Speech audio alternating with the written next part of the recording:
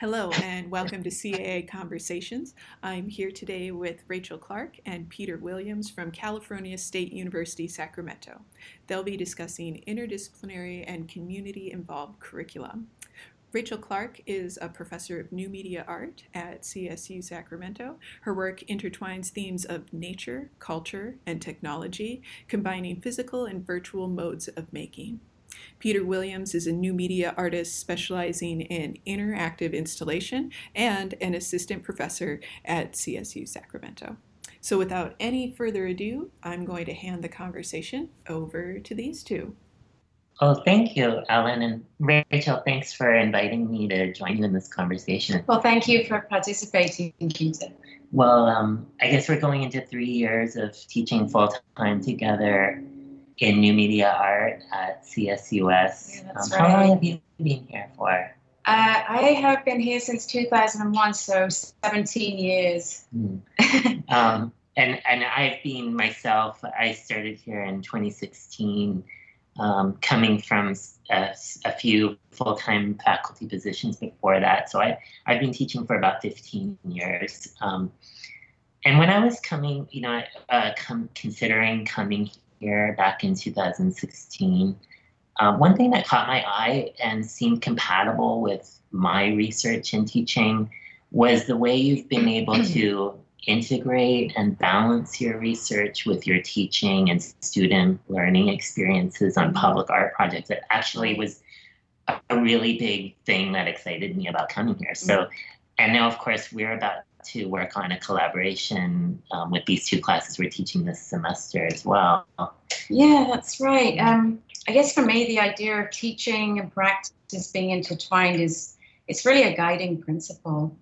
For sure, all artists who teach naturally teach from their practice, in their knowledge base of media and processes, but I think also in their philosophies and values. So, certainly collaboration and interdisciplinarity are an ongoing aspect of my practice, where I particularly make use of the equivalences between sound and moving images. And amongst others, I fairly regularly collaborate with my husband, Stephen Bloomberg, who's a new music composer. And I guess I'm really interested in collaboration as a way of thinking and making that results in a new totality, something that a singular creator really couldn't arrive at. And I really like, in the end, being surprised by what emerges and what I contributed to it. That said, I don't think collaboration can be forced, because it's really about making an intimate and organic connection with others' minds and sensibilities. So I can't imagine actually building an undergraduate course around it. So I guess in the curriculum, I approach it in other ways, like building interdisciplinary learning environments, and that way bringing about a collaboration of ideas. And I think you'd agree it's a little hard to do that in our institution, but I found a way by creating courses in studio art that are cross-listed with other programs, one being a cross-list with computer science, one with film studies. And I think in those courses, there's a really healthy cross-disciplinary dialogue. So I like the idea of fostering an environment where the creative problems can be thought through from students in different knowledge bases, and there as well, students get to understand how others think and solve problems. So I think the barriers between specializations get more fuzzy. I really think the outcomes in those classes would be entirely different if they were restricted to art majors. What are your thoughts on collaboration and interdisciplinary practice, Peter, both, I guess, in relation to your own work and also in terms of your teaching? Yeah, I definitely also rely on collaboration for my own practice. And I always think back, reflect on a pivotal moment when I was in grad school. And one of my mentors helped me understand the possibility of sharing in a process of discovery and self-realization. It's definitely been a journey for me in connecting with the world. This started in an MFA seminar class, and so we'd spent the entire semester critiquing our work together and contributing our thoughts on assigned texts. And then at the end of the course, the professor asked us to share something with everyone in the class. And I had a hard time right then understanding this as separate from what we had already been doing. And I sort of felt as though I'd shared everything I could at that time. And so reflecting back on it later on, I come to realize that I could share nothing, and it doesn't have to be withholding. It's just acknowledging that you're here with other people and we're in this together. So in that sense, I've been collaborating. I've used that a lot in my own work, collaborating with my partner, Sala Wong, who is also a new media artist. And in collaborations, you're in a process of translating your ideas through language and conversation, making changes to it with your hands and processing it both mentally and physically. When someone else is contributing at the same time by making or even just suggesting a change from inside of the same process, you witness it taking shape from inside out. And that becomes even more true when you involve groups of people you don't know so well. So it's definitely been a process of expanding upon that over the years. That's helped me go outside of myself and make art with other people through community-based projects, performances, and also in my teaching. I just feel if you can accept that you have nothing to say for yourself, then you can accept the same from other people, and then that becomes a dialogue. So I find that in the classroom, when I'm sitting down with a student who's confused and they don't know what to say with their work, and we can talk about it, it's a really fulfilling part of teaching for me. And it does come from the same place as many of my own projects in collaboration. Yeah, I agree. And I think it's even more fulfilling when the students actually do this for each other, and I get to step back and watch them forming creative ideas together. That's really interesting. I suppose I have seen that in my classes from time to time, but how do you arrive at that point? Well, I guess I'll just give an example. One semester when I was fairly new faculty at our school, I was assigned to teach the grad seminar in studio art. And the usual structure of that class, as you know, is group and individual critiques. But I decided to add an extra component, cross-disciplinary collaboration. So ahead of the class, I contacted faculty from other departments, biology, music, English lit, theatre, to name a few. And I asked faculty if they or their students, regardless of whether they were graduate or undergraduates, would be interested in participating. And everyone who responded was invited to meet with the grad students at the beginning of the semester. And in that meeting, those who found connections between their interests paired up. So during the semester, they worked together. And at the end, they presented their collaborative projects. And some of the work was fantastic. There was a sound installation dealing with gender identity that was created by a grad sculpture student and a professor in the English department. And there was a live performance of santur, which is this traditional Iranian instrument, with video projection, which was by a studio art student. And I think where it worked best was where the students didn't make their usual work, but they really allowed something to generate out of the collaborative experience. And what's really interesting to me is that some of the collaborators continued to work together. So Rouzbeh Nafizi and Sarah Granit, who did the santur and video work, have actually performed their work together in the US and Europe in recent years.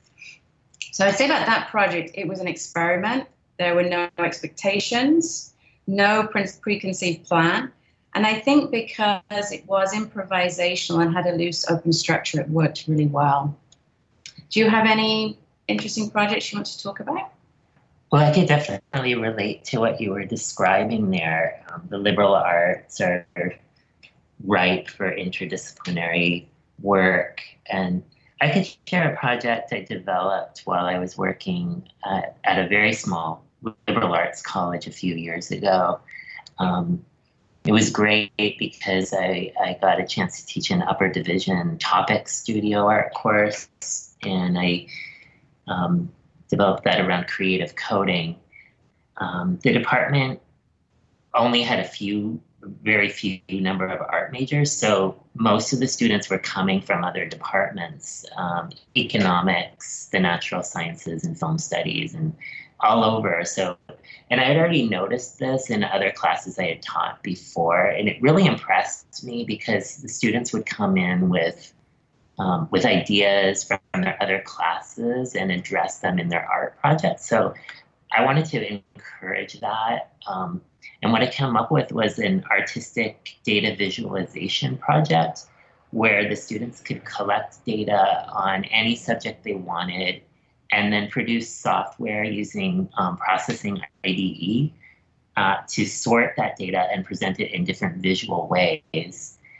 I tried to give them papers and references from outside of art as well, and also encouraged them to bring in references of their own. So one of my favorites was an article published by IBM around 2010, and it was written by data information scientists, in which they were describing a number of artistic data visualization projects by people like Jason Salavon and Golan Levin.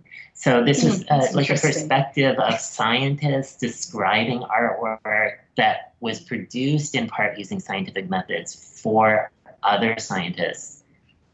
And yeah, and it just sort of, I was looking at that, just different strategies to broaden the scope of discussion. Mm-hmm. The outcome of that project was a series of prints in which the same data set was iteratively shown using different parameters and sorting methods. And then some of the students went further and created animations from a larger number of iterations. Can you just clarify, when you say the same data set, do you mean they all work from the same data set, or can they have their own data set and continue to work with that throughout the semester? Oh, that's interesting. No, they stuck to their own data sets. They were working with their own topics and their own subject matter. But yeah, that's a very interesting idea, and I guess I could connect that to another project I sometimes give, where students pool their images into a data bank, and then we recombine them. It's kind of a digital exquisite corpse. But in terms of each corpse, if you will, being their own creation or having an extension of the digital in that, the parts are subject to plotting on their own, each student's own two-dimensional character rig. So that can be of any configuration. But now that you mention it, I think I might try to think about how other forms of data could be pooled like that. So another question about your data visualization project that you were just describing. Where would you say the common ground was amongst the students? Well, the class was, again, it was filled with non-art majors. So I really wanted it to be an art experience for them. And I think this class, it brought about a better understanding of poetry and meaning in art. They were dealing through these methodical processes of collection and analysis, and yet they were also having to be in constant communication with their own feelings toward the subject matter. And so in that sense, many of the students were sorting through their positions as artists. I also hope they were going back to their own majors with a critical perspective there as well. That also related to discussions about abstraction and how meaning can be embedded in a poetic form. And I have to say the critiques were also really interesting in that we had to consider whether or not visitors to the work would need or even want to have knowledge of this underlying subject matter, which gets at the basic issue of interpretation versus intent. And in some cases, the students we're kind of wrestling with different strategies for calling attention to a context or a specific argument or evaluation that they're trying to make on a topic or a phenomenon. I would imagine that you would need to involve interdisciplinarity in your cross-listed classes too. Oh, I have a project I do in my 3D modeling class called Physical to Virtual. And the students in that class are studio artists, computer scientists, engineers, game designers, graphic designers, filmmakers, and other disciplines. And in that project, we look at Frank Gehry's design process, like going from gesture sketches to models to 3D CG. And we look at artists who work with virtual and physical sculpture, like Chris Manzione. And the project starts with the students making quickly hand-built sculptures in really mundane materials like cardboard, paper wire, and I have them go to the dollar store and use stuff from there as well. And then they photograph these 3D studies that they've built. And the next stage is they model the 3D study in 3D CG, but from direct observation, much like they would work from like observation in a drawing class. And it's really challenging for them to capture the hand-built quality and imperfections of the original sculptures, but it creates very interesting gestural models in CG with this intimate connection to their physical handwork. And then they texture and render the 3D CG model. And this makes a connection back to the photographs they took, since they've now gone from photographic representation to post-photographic representation through 3D simulation. Then they scan the hand-built sculpture, and the resulting scan model is compared with the 3D model they built. And what's interesting in this version, of course, is that the character and flaws here are through the machine capturing rather than through the hand. And the final stage is putting the 3D models into an augmented reality environment. And they can use the virtual model they built or the virtual model they scanned or both. And that's really the culmination of the project, because it's where all the stages are folded in and experienced together. And I think the mixed reality of AR, the AR experience blends their physical space that they're in, the screen space of where they're experiencing the AR, and the CG models that also represent the physical models. So in this merging of physical and digital forms in this project, I think the intent is for the students to experience how embodied virtual objects can be. So I think this is important for students to think about who spend many hours of their time on social media and in game environments. This deconstructing and reconstructing and reimagining of the physical and the virtual through these cumulative stages of development, I think gives them a more critical perspective. So they're not just doing what they're doing when they're using these tools. They have agency, they're taking on the role of the creator rather than the consumer of technology. And I think this relationship to technology is important regardless of the student's discipline. I agree. That seems really a valuable point. And this is kind of a commonality among our projects. It's this, and probably quite specific to new media art for the reasons you're describing, the ubiquity of digital tools or products. It's a process of unlearning, because students frequently come to us saturated with experiences of consuming digital entertainment and social media, or in my case, I guess, frequently seeing digital or data visualization being widely used as a way of presenting these complex problems to mass audiences in very reduced and simplified terms. But I think another commonality, I was thinking about something similar between your project and mine, is in how we both kind of arrange a longer term project that guides students through a series of processes of creation through iteration. And that seems helpful somehow. Do you think about it that way? I think particularly with groups of students from different disciplines, it's very helpful. Yeah, I mean, you can't assume what they know already. So when you lead them through a cumulative process where each step builds on the last and then leads to a culminating experience, it means the knowledge is made more attainable over stages. So the visual data project you were describing earlier really sounds exciting.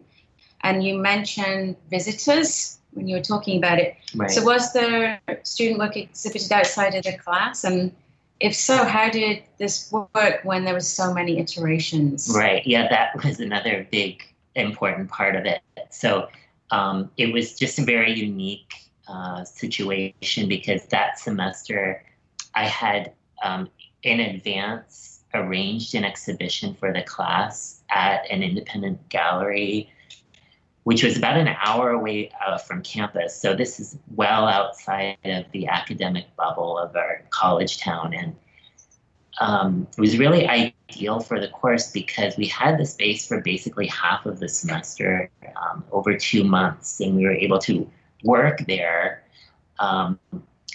and have the exhibition literally and physically change over time. So we had multiple installations, receptions, de-installations and reinstallations. We were showing process work in the gallery, and then we would remove portions of it and reprocess it, redisplay it in new forms. And I started the semester by emphasizing that process is a key component of contemporary art. And so that, to help prepare everyone for the fact that we would be intentionally showing work in process for the purposes of opening and incorporating dialogue from outside of the classroom and the studio. And I did really do always find it fascinating in situations where you're in a studio art class with daily critiques, one-on-one feedback happening, and then finding ways of inviting feedback or intervention from people outside of that environment. And it just happens that this long-term art exhibition opportunity I had facilitated that for this class, but it was very unique situation, and it really just came out of connections that I already had happening within my own practice. Yeah, my experience is working in the community on a project is entirely different than working in the classroom, because it's usually the first time and maybe the last time the project will ever happen. And so you have to invent everything, and people outside of academia have really different priorities. So you have to draw on very different energy and improvisational skills, I think, as well. And I'll give an example of my project, Broadway Augmented, which was an augmented reality virtual public art project that I initiated and worked on in collaboration with the Sacramento Metropolitan Arts Commission, the Broadway Business Partnership, the CSUS College of Arts and Letters, and the NEA as well. And my interest in doing this project came from realizing the potential of augmented reality to open up new possibilities for what and where public art could be and how audiences can experience it. So this is in the tradition of Art Angel, the public art organization that has supported innovative site-specific work in the UK and beyond since the 90s. Are you familiar with that group? No, I don't think so. Okay, well their first project was Rachel Whiteread's House, and House was created for a neighborhood in East London called the Bow neighborhood, where the houses were being demolished to make way for a gentrification process. And Whiteread cast the entire interior of this Victorian terrace house that was scheduled for demolition and then displayed it on the outside in white concrete. So the building appeared as a ghost of its former self. It sounds really beautiful. Yeah, it really was. And it was always intended to be temporary artwork, but temporary public artwork, but the exposed interior just really struck a chord with the community, and it became so popular they wanted it to stay there. But unfortunately, the local council voted to demolish it. And I think, however, because of that, the piece became a cultural icon. And I really love how this project had such a topical and emotive connection for both the location but also the community. So the Broadway Augmented comes from the same place, I think. The intention was to invite artists to reimagine or draw attention to what was special about the Broadway district in Sacramento, which is a rather depressed and forgotten neighborhood in the city. And using AR, they could reveal the histories of the neighborhoods, and also, project possible futures onto it. So they could completely transform the environment and using AR without any physical intervention into it. And I also really like this level of temporariness and impermanence because it represents the antithesis of public art as a monument. So I proposed it to the Art Commission and we got an NEA placemaking grant. So with that, we were able to invite the 11 artists who were going to participate from all over the US to come and to Sacramento and actually experience the place before making their artworks.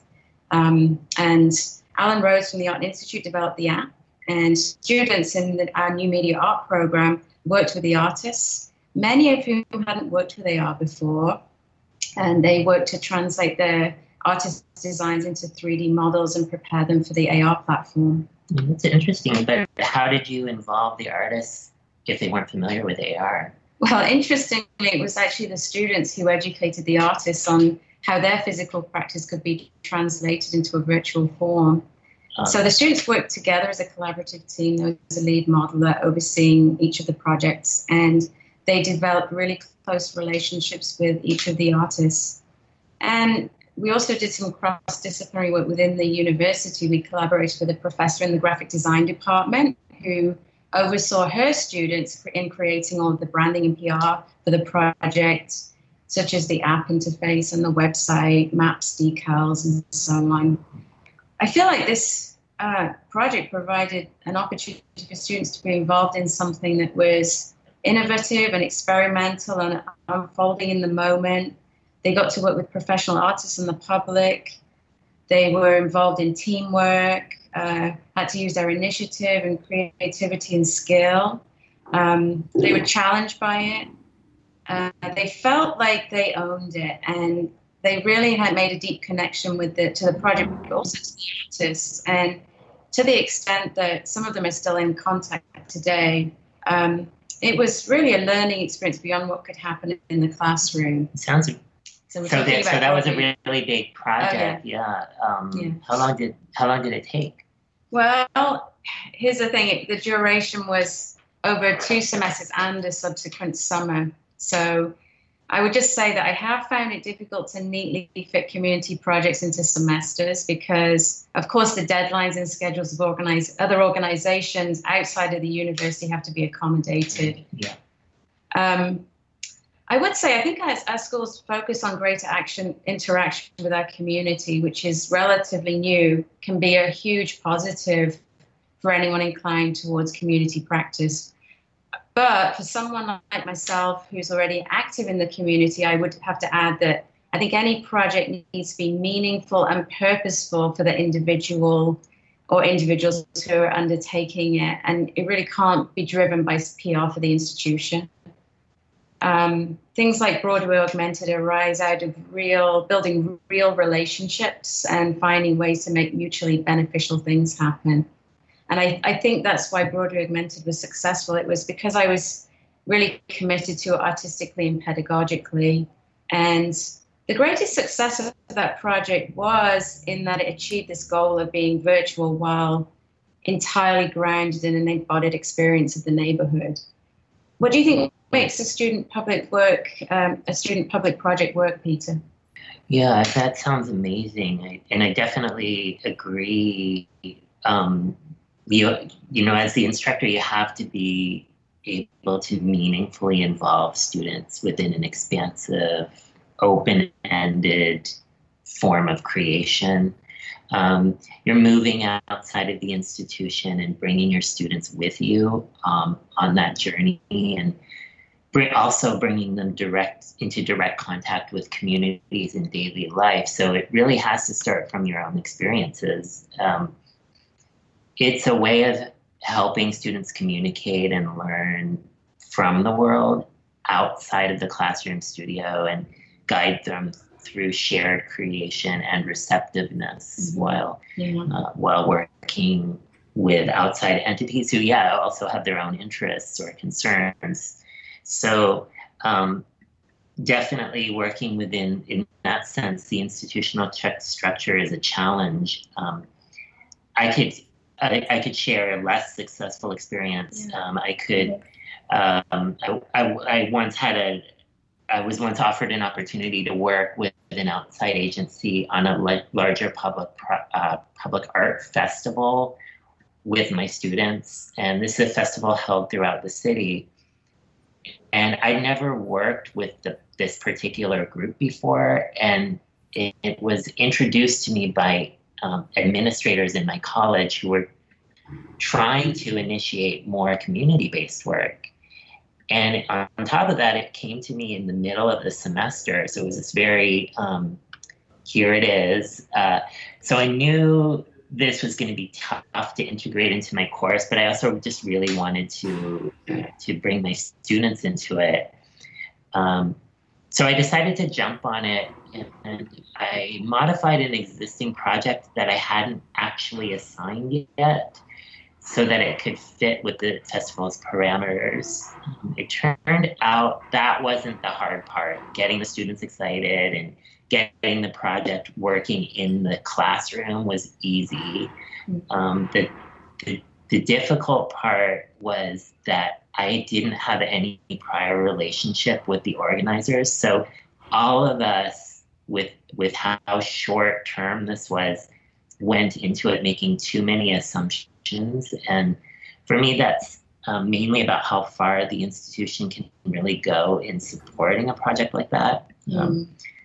So I basically ended up presenting it as an opportunity that everyone in the class could strive for. And but in the end, I had to make compromises that I wasn't comfortable with. And really, unlike the gallery exhibition I described earlier, it was very shoehorned in. So I saw the differences between something that grows organically from my own connections that I can then more naturally involve my students in versus something that's initiated by the interests of the institution. And I have to say it's very interstitial because we've already been putting our heads together on all of this for this upcoming public art project that we're collaborating on. Yeah, that's right. We've got these we're both teaching the same two sections of the same class this semester. So we have to hone in on some best practices that we can adopt and share together. Well, I think in terms of, learning objectives for students, I think we can use it as a learning opportunity to teach about context, the history of projected works in public spaces, understanding the legacy of that and how the work fits into it. And also, I think we can talk to them about the differences between something shown in the classroom versus something shown in a public space in terms of audience and context and content and relationship of the work to the site. And the kind of teamwork that will be needed. There are really different stakes in going out into a public space. There's a different sense of responsibility that the students have to the public and to the host. So it just puts them into a larger realm of responsibility. And I think it's really important for us to communicate the value of the opportunity to the students. Yeah, I definitely agree with all of that. Placemaking, site specificity, and an awareness of the implications with public art, especially if it is in some way institutionally sponsored. So it's so important to have this understanding that it come through direct experience, but that the instructor can anticipate and guide students on. Yeah, I think we've covered a lot of ground here, and I also think it's been a really great opportunity for us to reflect on our experiences, and certainly in this project and in the future, I think we'll continue learning a lot from working together as well. Yeah, it's definitely going to be an ongoing journey. Right. Yeah. So thank you so much, Ellen, for inviting us to speak. And we hope that your listeners have enjoyed what we've shared. Absolutely. Thank you both. This has been fascinating. Okay.